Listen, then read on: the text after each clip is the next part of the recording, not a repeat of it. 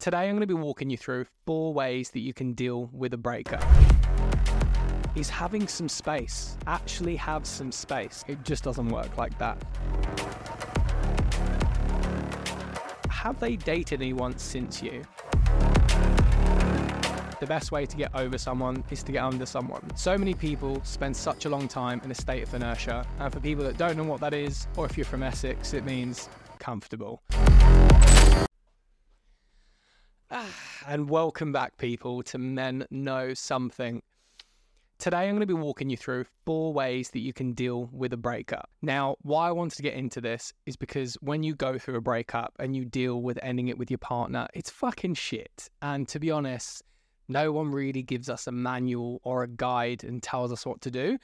And look, this isn't going to be all the answers, but it's going to be a bit of experience from me to you, and hopefully it helps. And the unqualified therapists, that is what we do best. First things first, well done. You've broken up with your partner. It probably took a lot of fucking effort. It probably took a lot of time, and you probably went back and forth for ages dealing with your unhappiness before you decided that you'd probably be less unhappy if you fucking booted them. So well done. So many people spend such a long time in a state of inertia, and for people that don't know what that is, or if you're from Essex, it means comfortable. They just stay in this level of comfortability for so long, which kind of links into the region beta paradox, which basically is, for some people, it would be better for them to be in a worse situation, so they would make a decision for a path of change. So sometimes it's better for your situation to basically get worse, so you can then make it get better.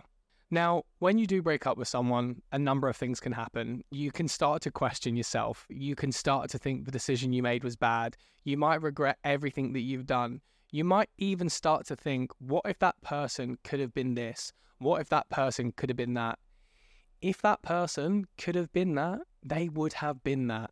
It is so easy to go off in like a fantasy world and think about all the things you could have done.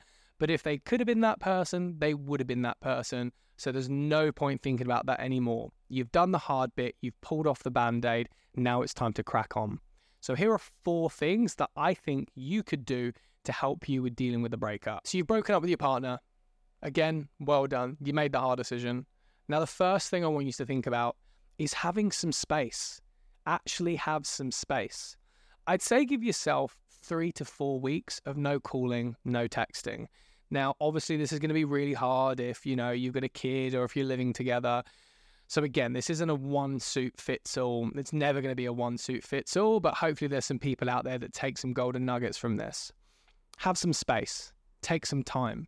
It's important that you actually soak in the feeling of the fact it's done and it's over, I think that it's really easy to, when you end with someone, you kind of want to be there for them as much as possible because you know the pain that you're feeling, and so they're feeling the same thing. They are. And so what you want to do is be there for them and be that support network. You can't. You cannot be their support network. It just doesn't work. You can't be that person they come to anymore to tell you how they're feeling with the breakup that is now happening. It just doesn't work like that. They need to go to their friends, you need to go to your friends or yourself or a therapist or whatever you need to do. But it's really important to have that initial space. You need to be able to soak in what it feels like to not have that person in your life anymore. If you are friends with your ex, you are still in love with them or you never were. Now, I still think that is incredibly true. Again, it's not a one-suit-fits-all, co-parenting, all that kind of stuff. That doesn't count. When I say friends, it means like you guys are friends, you're not being amicable. This is like you actually being friends. You meet up for coffee, you chat about your day to day, you're messaging quite regularly. That's what friends are. If you're friends with your ex, you're either still in love with them or you never were. It just doesn't work. I know so many people that went through a breakup, decided to be friends, and it just doesn't work. Because someone wants to be back with you, you don't want to be with them, someone gets hurt, you want to move on, you feel bad, they try to introduce someone, and it just makes the whole thing an absolute shit fight. If your ex still wants to be friends with you, have they dated anyone since you?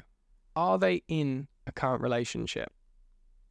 And for the people out there who are dating someone who is friends with their ex, be very fucking careful, because that person could be just biding their time until they get them back, or at least till they try to. If you are still in each other's lives, it can be really difficult.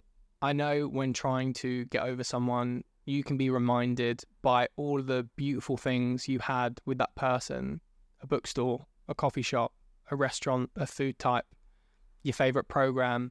Having each other in your lives, you're going to be constantly reminded of what that person did and what that person meant to you. I think it's important that you really do have that space. Number 2, don't feel like you need to dive straight back into the dating pool and sleep with the first person you see. Now, this is probably a big case of preach it, don't play it. I'm well aware, but it doesn't mean I can't give some hindsight telling you about the feelings that probably a lot of us go through.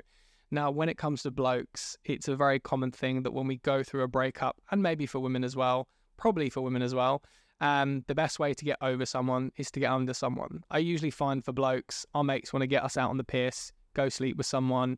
I find that we don't really deal with the emotions there and then, but we deal with it further on down the line. I find that women go through that kind of emotional evaluation in the beginning and then have that go up later on. So it's kind of like role reverse there. It's okay for you to take your time. If you don't feel like going straight back out into the dating pool, not even the dating pool, just going out to get laid, that's okay. That's fine. You're not a coward. You're not weak. You're just soaking in the breakup that you've been through with a person that you potentially saw the rest of your life with. It's okay. You are allowed to take your time. Take time to chat to your mates. It's important that you have people around you who can support you. It's important that you have people that can give you a sliver of experience of something that they've been through. Don't ask fucking Dave, who's not had a girlfriend since he was 15. Ask maybe a mate who's in a long-term relationship, who's potentially happy, or someone that has been through a breakup and who could maybe give you some advice of what they've done recently. Probably the latter. Number 3, look after yourself. Now, in a breakup, you're going to want to go out. You're going to want to get pissed. Go out, get on it with your mates. That's just the natural part of dopamine chasing. Just make sure that you've got good friends around you who can keep an eye on you, because it's going to be during these times you're going to want to message your ex. You're going to want to text them. You're going to want to call them. You're going to want to tell them how you're feeling. And it just is not a fucking good idea. Nothing great, in most cases, ever happened after 2 a.m. And also, if you are in the breakup situation where potentially you're hoping to rekindle that relationship because of some extenuating circumstance, probably sending those repetitive messages at 1, 2, 3, 4 a.m. is only going to ruin your chances moving forward. So probably have some friends around you who can block her number, delete it off your phone for now, and just can see those red flags when you're out and about, and people who you can speak to as well. Number 4, the mourning period. You're going to be sad about the life that's gone. You're going to be sad about the potential future you could have had with that person.